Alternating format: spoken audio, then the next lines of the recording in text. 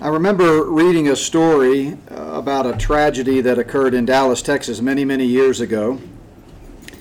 And according to the story, a preacher received a phone call that led him to a tiny and dirty garage apartment. A man holding a 12-gauge shotgun met him at the door. And the man invited the preacher in, and the two of them sat for over an hour at a small kitchen table with a naked light bulb dangling above it, just talking. The man poured out a heartbreaking story. He had just been released from the hospital, recovering from back surgery. He could hardly move, was in constant pain. He had lost all contact with his wife and their only son many years earlier when their marriage had failed. He was all alone, totally despondent, totally desperate.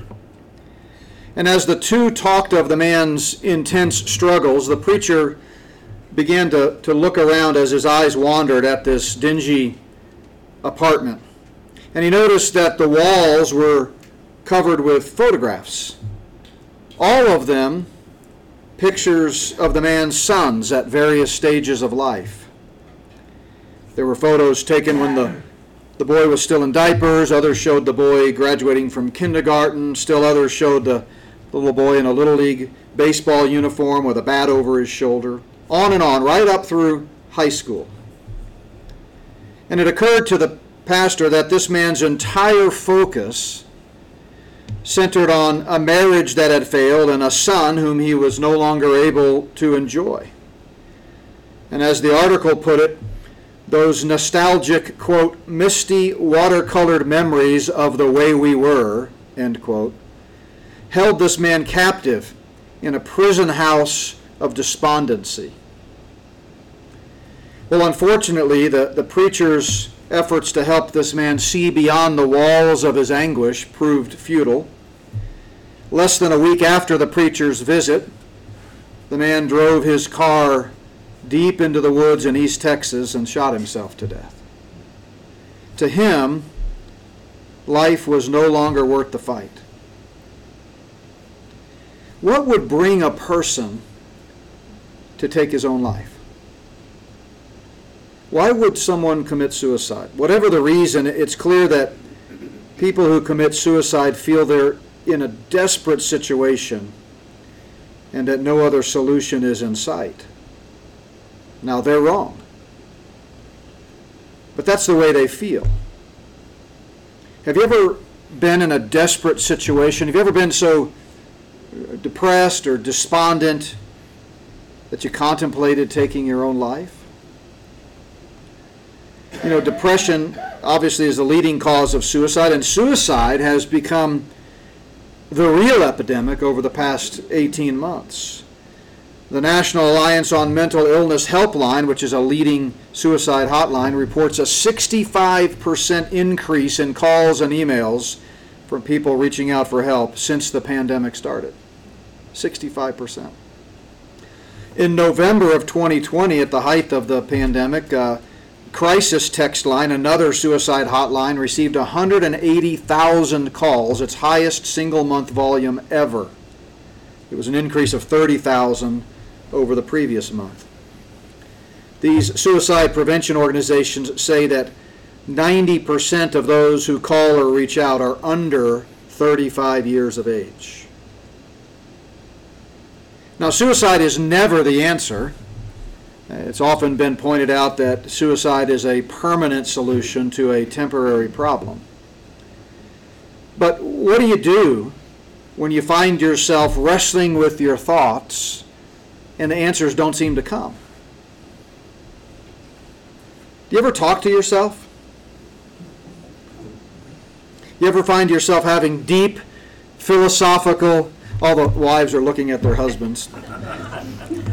Yeah, I saw that. Do you ever find yourself having deep philosophical conversations with yourself? Someone told me talking to yourself is a sign of higher intelligence, brilliance even. In fact, someone told me studies show that those who talk to themselves tend to achieve more in life. I'm not sure who told me that. I think it was myself.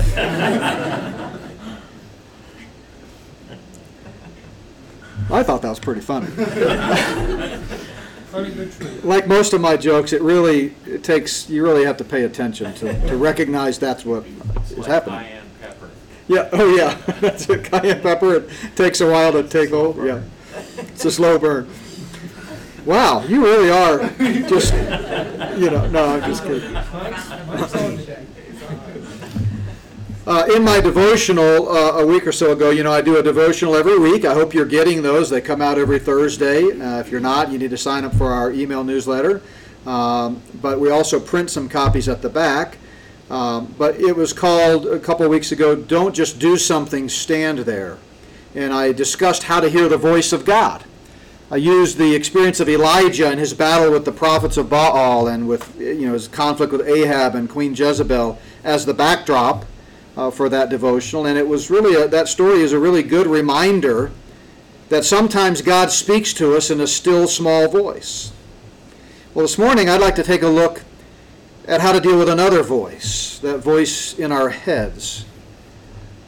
Do you ever have those moments when you find yourself wrestling with silent fears or doubts, questions, confusion, anger, the things that can really consume us and make us obsessed? I know you do, because we all do. Sometimes, many times a day, we might retreat into the recesses of our own minds and have a conversation. It doesn't make us crazy to talk to ourselves. I mean, maybe it could make you crazy. It depends on what you're talking to yourself about and what yourself says. But in general, it doesn't make you crazy. But what are we to make of those times when the circumstances of life cause us to question everything we thought we knew about God? Have you been there as a believer? How do we process those thoughts of fear and doubt and anger? Where do those private moments of wrestling with our thoughts that sometimes become all-consuming, even crippling, where do they fit into the overall paradigm of God's Word? Well, fortunately, and as with all things in life, the Bible addresses this very issue. In Psalm 13, we get a glimpse at, once again, King David, as he's really struggling to get his hands around whatever he was facing at that moment. Let me give you some background before we take a look at this short psalm. Obviously, it was written by King David, so we're talking circa 1000 BC, 1,000 years before Christ. And as we've seen before in this journey through selected psalms, David was no stranger to battles. As a youngster, he had battled wolves and robbers and other predators while tending his sheep in the fields. And as a warrior, a king, he battled hostile nations that were seeking to attack his kingdom. But in Psalm 13, we find David engaged in a different battle. He's wrestling with his thoughts. And I want you to just kind of picture, we don't know, like so many of David's psalms and other psalms, David wrote half of the psalms in our Bible, as you know. But we don't know exactly where he was, but maybe he was outside, sitting under a tree in a garden as he wrestled with these thoughts. Or maybe he was on his throne and he was just overwhelmed by whatever he was facing, and maybe he demanded that everyone leave the room so he could just think in private, like a CEO or somebody walking, I need the room, right? Or maybe he's lying in bed, tossing and turning, restless as he wrestles with his own thoughts. Whatever the case, there was a battle brewing in his mind. And there were many things that could have been tormenting him from the historical record that we have in Scripture. We know, for example, that he was a liar, he was an adulterer, he was a murderer. I can only imagine when his thoughts turned to those past experiences, how that might have tormented him. But, the Bible also tells us he was a man after God's own heart.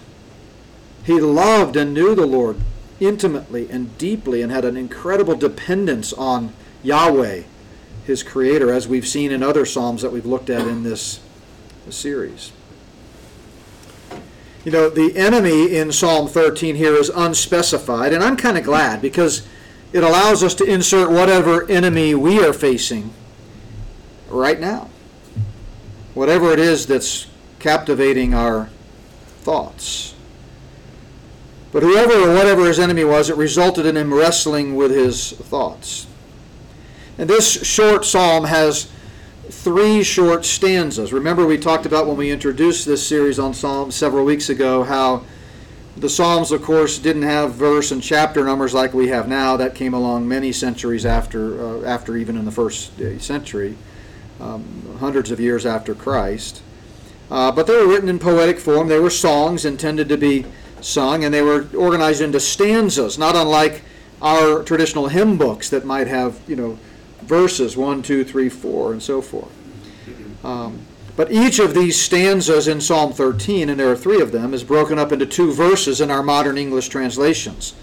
So there are 6 verses in Psalm 13. Verses 1 and 2 are the first stanza, verses 3 and 4 are the second stanza, verses 5 and 6 are the third stanza. And each stanza gives us a glimpse into David's mind as he wrestles with his thoughts. We see a progression in David's thoughts as he works through his fears and his doubts. And for each of these 3 stanzas, I'm going to give us 2 words, just 2 words, that summarize the thoughts that were pummeling David's mind. So let's start with the first stanza. We'll read it first, verses 1 and 2. How long, O Lord, will you forget me forever? How long will you hide your face from me? How long shall I take counsel in my soul, having sorrow in my heart daily? How long will my enemy be exalted over me?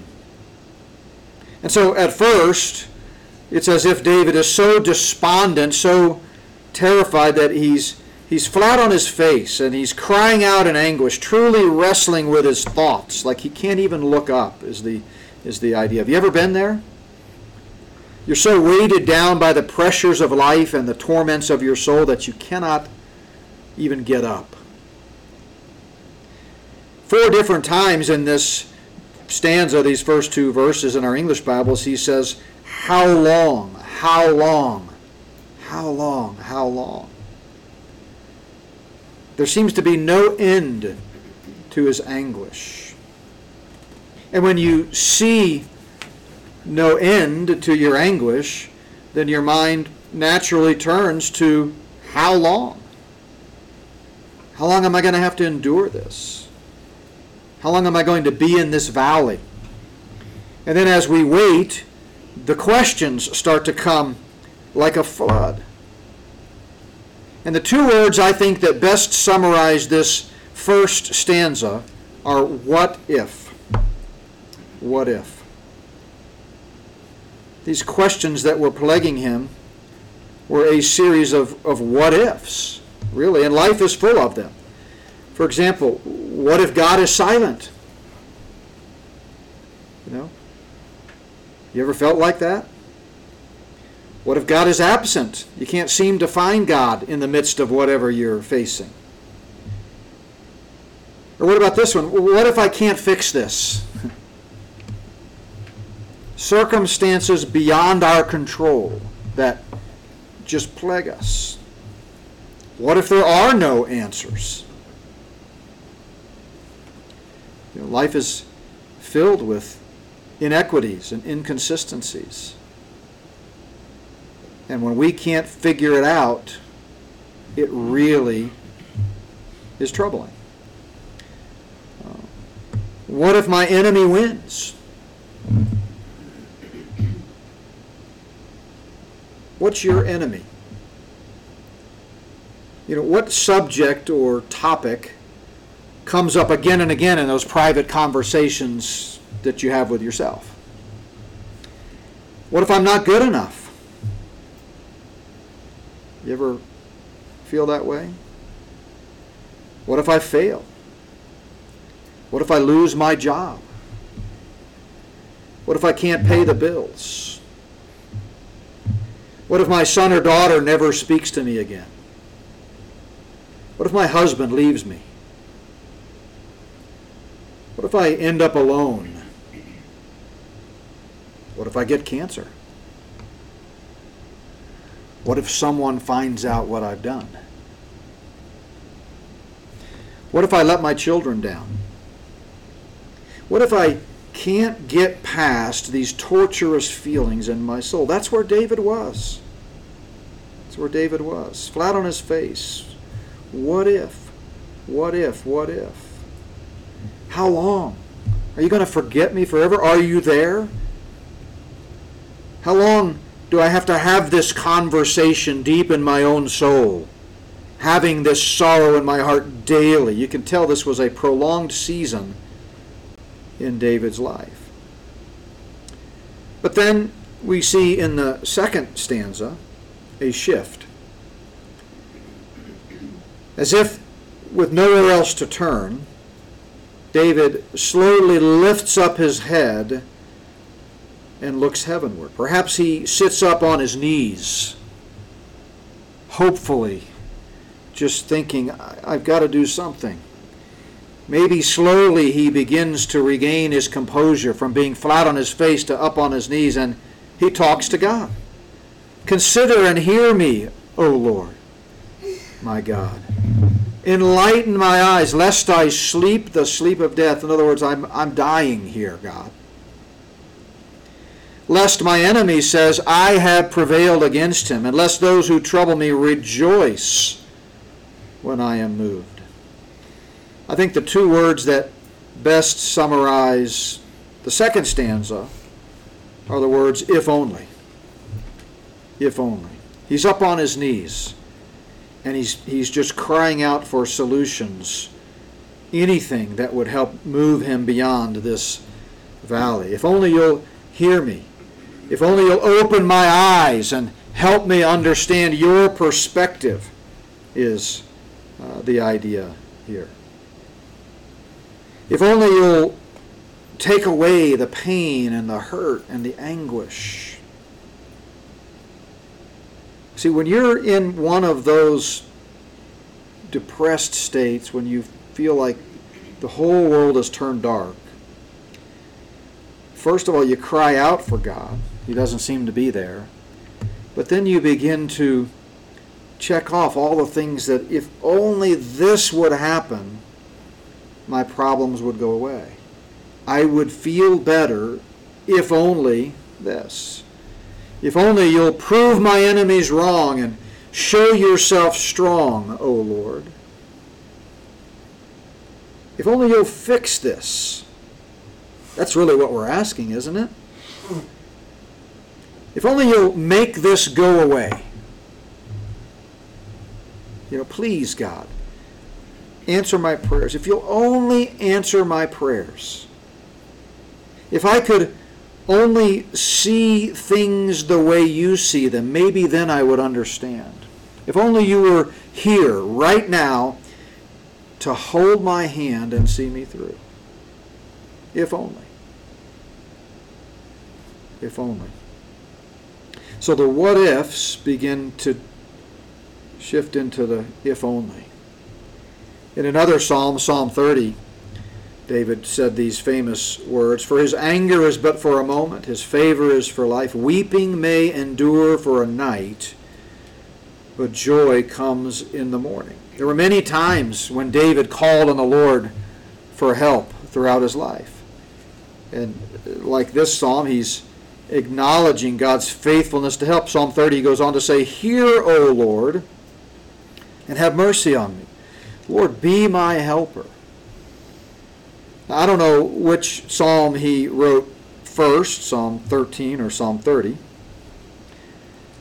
But perhaps as he's writing in anguish with these torturous thoughts in his mind, wrestling with his thoughts, he thought of Psalm 30 and what he had said previously.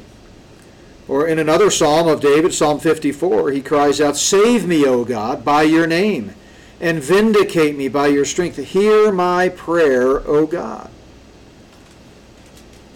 Give ear to the words of my mouth. For strangers have risen up against me, and oppressors have sought after my life. They have not set God before them. And remember, we said Selah is just a musical notation. We're not exactly sure what it indicated, but it was just something for the singers. But have you been in this type of circumstance before? If only. God, I need a miracle. If only you would do this thing. We've been there. And I know you have too. We recently finished a lengthy series on Sunday mornings through the book of Hebrews, and it's interesting. In Hebrews chapter 13, the writer, in the context, he says we should be content with whatever is going on in our life, because he himself has said, I will never leave you nor forsake you. Quoting Joshua there, when Joshua and the children of Israel on the banks of the Jordan, and God, through Joshua, gave them this great pep talk and encouraged them. And then he goes on to say, so we may boldly say, the Lord is my helper. I will not fear. What can man do to me? Quoting from David in Psalm 27. And also from Psalm 118, an anonymous messianic psalm. And then we see in the third stanza another progression. So David has gone from being flat on his face, what if, all these series of what ifs just rapidly flooding his mind in panic almost, to then slowly getting up on his knees, and you can just almost see the struggle there in the tone, and saying, if only God. But then, as he's communicating with God and the Spirit of God begins to work on him, we see one more shift in the third stanza. We see a picture of David on his feet, triumphant, confident, determined to trust God. There's a strong contrastive word there in Hebrew that begins this final stanza, the third stanza, but. It's a contrastive word in our English language as well. And he says, even with all the what-ifs and if-onlys, I have trusted in your mercy. I have trusted in your mercy. That word mercy there is the word chesed. We've talked a lot about that. It's God's loyal love. My heart will rejoice in your salvation. He's not talking there about eternal salvation. In our English Bibles, we tend to, every time we see the word salvation, we think of it in terms of heaven and hell. But as I've pointed out many times, most commonly in both the Old and New Testaments, the word salvation just means physical deliverance, rescue. 58% of the times in the New Testament, the verb saved has nothing to do with eternal life. It just means being rescued. And David says, I have trusted in your mercy, your loyalty, your loyal love, and my heart will rejoice in your deliverance. It's a declarative statement. I will sing to the Lord because he has dealt bountifully with me. And I think the two words that characterize and sum up this last stanza are even if. Even if. David, in this very short psalm, just giving us a glimpse of what we know from his own language, seems to have been a period of days at least, goes from what if to if only to even if, in a strong statement of trust. He says, even if I don't understand, even if it hurts, even if my enemy is winning, I will trust you. My faith is in you, even if people hate me. You ever been hated? Truly hated? I've been there. I can think of many flashbacks in my mind now. I remember being confronted once in my office by a guy who, had he not been restrained, would have punched me. He hated me so much. Even if I can't solve the problem, I will still trust you, Lord. Even if it doesn't go away.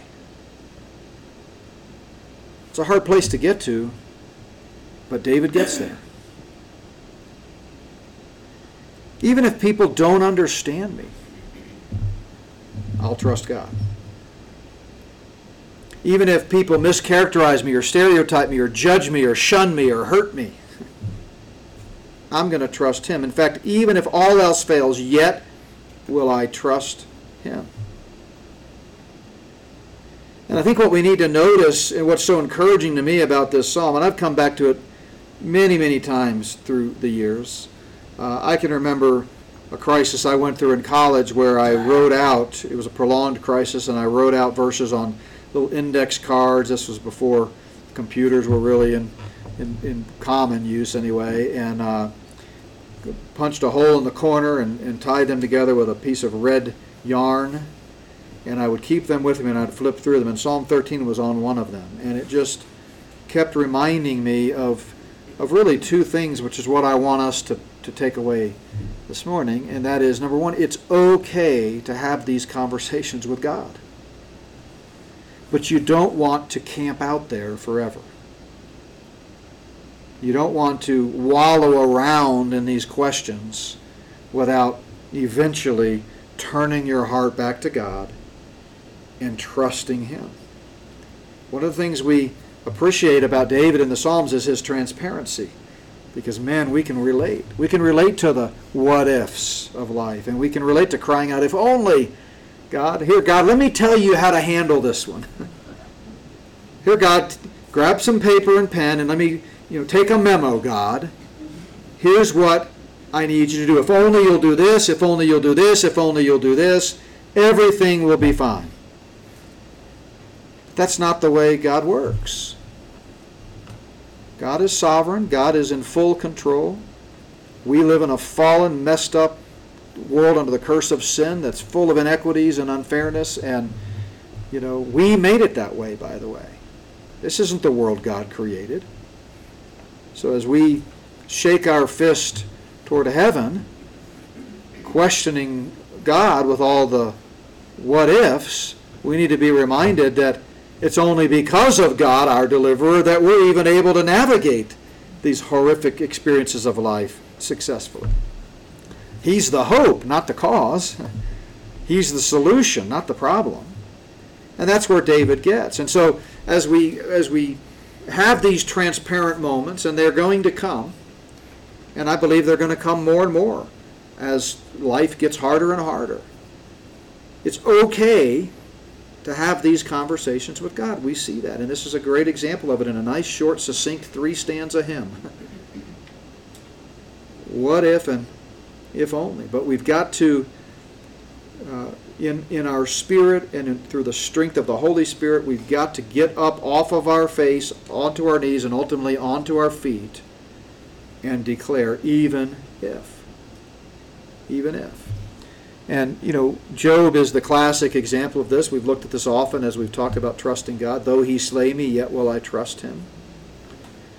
I mentioned in our 9 o'clock Bible study hour this morning the experience of the 3 Hebrew children who were standing firm for their faith, encouraging one another, praying together. And when they were commanded to bow down and worship a false idol, or be put into a furnace and burned to death, they boldly told the king, we will not worship the image that you've set up. And we believe that our God is able to deliver us from the fiery furnace. But notice this, but if not, let it be known to you, O king, that we don't serve your gods, and we still won't worship the gold image which you've set up. In other words, we believe God is fully capable of delivering us from this crisis. But even if He doesn't, we will still trust Him. One of the passages that was very meaningful to my mother-in-law in her final days was from Romans 8, for I consider that the sufferings of this present time are not worthy to be compared with the glory which shall be revealed in us. And you see this theme again and again in Paul's writings, because Paul, there are a lot of parallels between Paul and David. I mean, Paul, like David, was in a position of authority when he was Saul. He was a leader. He was a member of the Sanhedrin. He was a Pharisee. David, of course, was a leader in Israel, too, in his day, the king, the top dog. And yet they both did terrible things that plagued their conscience. Even before Paul was a believer, we know that according to Romans chapter 2, that our conscience bears witness even in the lives of unbelievers. So no doubt he knew what he had done was wrong. But then he met the Lord, and he faced all kinds of suffering and all kinds of persecution. He was left for dead. He was thrown in jail. He was beaten, flogged, turned against by some of his own fellow believers. And I wonder what some of the conversations that Paul must have had with himself would have sounded like, right? I wonder if he might have thought, Lord, look at what all I've done for you and how I'm sharing the gospel and seeing people come to know you. But then just as quickly his mind bounced to, oh, but boy, look at what all I've done. And so maybe I'm just getting what I deserved. And how could I possibly feel, expect God to deliver me from these persecutions? Because after all, look what I did. And so he's just having these kinds of thoughts that there's no end to where they can be. And yet, again and again in his writings, we see Paul come back to keep it all in perspective. Set your mind on things above, remember? Or in 2 Corinthians 4, he says, we do not lose heart. As though our outward man is perishing, we know our inward man is being renewed. So he kept that spiritual perspective. Where are you in your thought process this morning? Are you on your knees? Or maybe you're still on your face. Just can't even get the strength to look up at God. Or maybe you're on your feet trusting God, but your knees are a little wobbly and you need some encouragement. Are you being paralyzed by all the what-ifs of life? Or maybe you're angry at God right now for something and you're crying out, if only, if only, if only, God. So my encouragement would be to keep on wrestling. Stay in the Word. Read passages like this one from Psalm 13. Keep talking, even if it is to yourself, because God's listening. And eventually you'll talk yourself into turning your attention to God. And eventually, with God's help and grace, you'll arrive safely at that place of confident faith where you say, even if. And I think this psalm is so relevant to every walk of life, in all generations. But I especially feel like the Lord put it on my heart because we are headed into some dark days, I believe, unless the Lord intervenes, which he may very well, and we pray that he does. But we're going to have to probably face some experiences that as believers in Christ we've not had to face before in this country. And many already are. And I think we need to remember again the two things. It's okay to wrestle with your thoughts, but don't camp out in that place of bitterness. Don't camp out with your back turned to God, flat on your face. Let the Word of God, which you know and you've studied and you're part of a fellowship that studies it, embolden you to get up on your knees and eventually on your feet and say, even if. So what's the takeaway? As I mentioned, I would start by being honest about your feelings. There's nothing spiritual about pretending everything is okay. And there's nothing unspiritual about questioning God. We see that again and again. But we also see that it doesn't stop there. It doesn't stop there. As we're honest about our feelings with ourselves and God, as we talk to him about them, the Spirit of God uses that to help us work through the process. And we go through the phases of being flat on our face, up on our knees, and standing on our feet, of going from all the what-ifs to then the if-onlys to then even if. So that's where we want to get, to the place where we can trust God no matter what.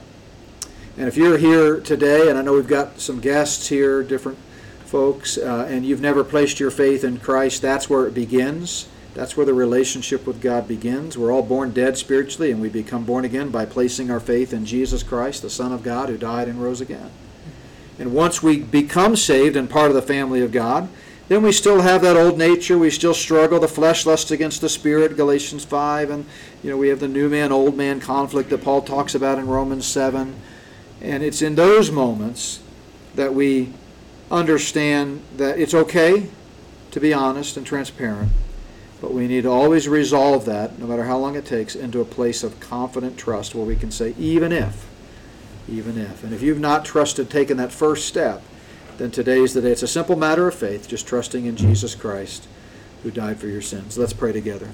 Father, I thank you for this great psalm, so deep and so rich, so short, and yet so full of truth and a reminder of who you are. And Lord, I pray that if there's anyone within the sound of my voice, either here or watching online, that is really struggling, I pray that this psalm was an encouragement. Because even someone like David, a man after God's own heart, goes through these moments.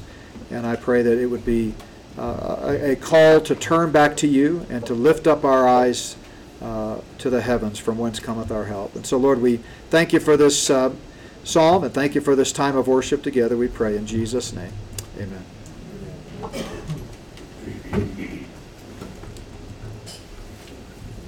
right, let's all stand and sing together.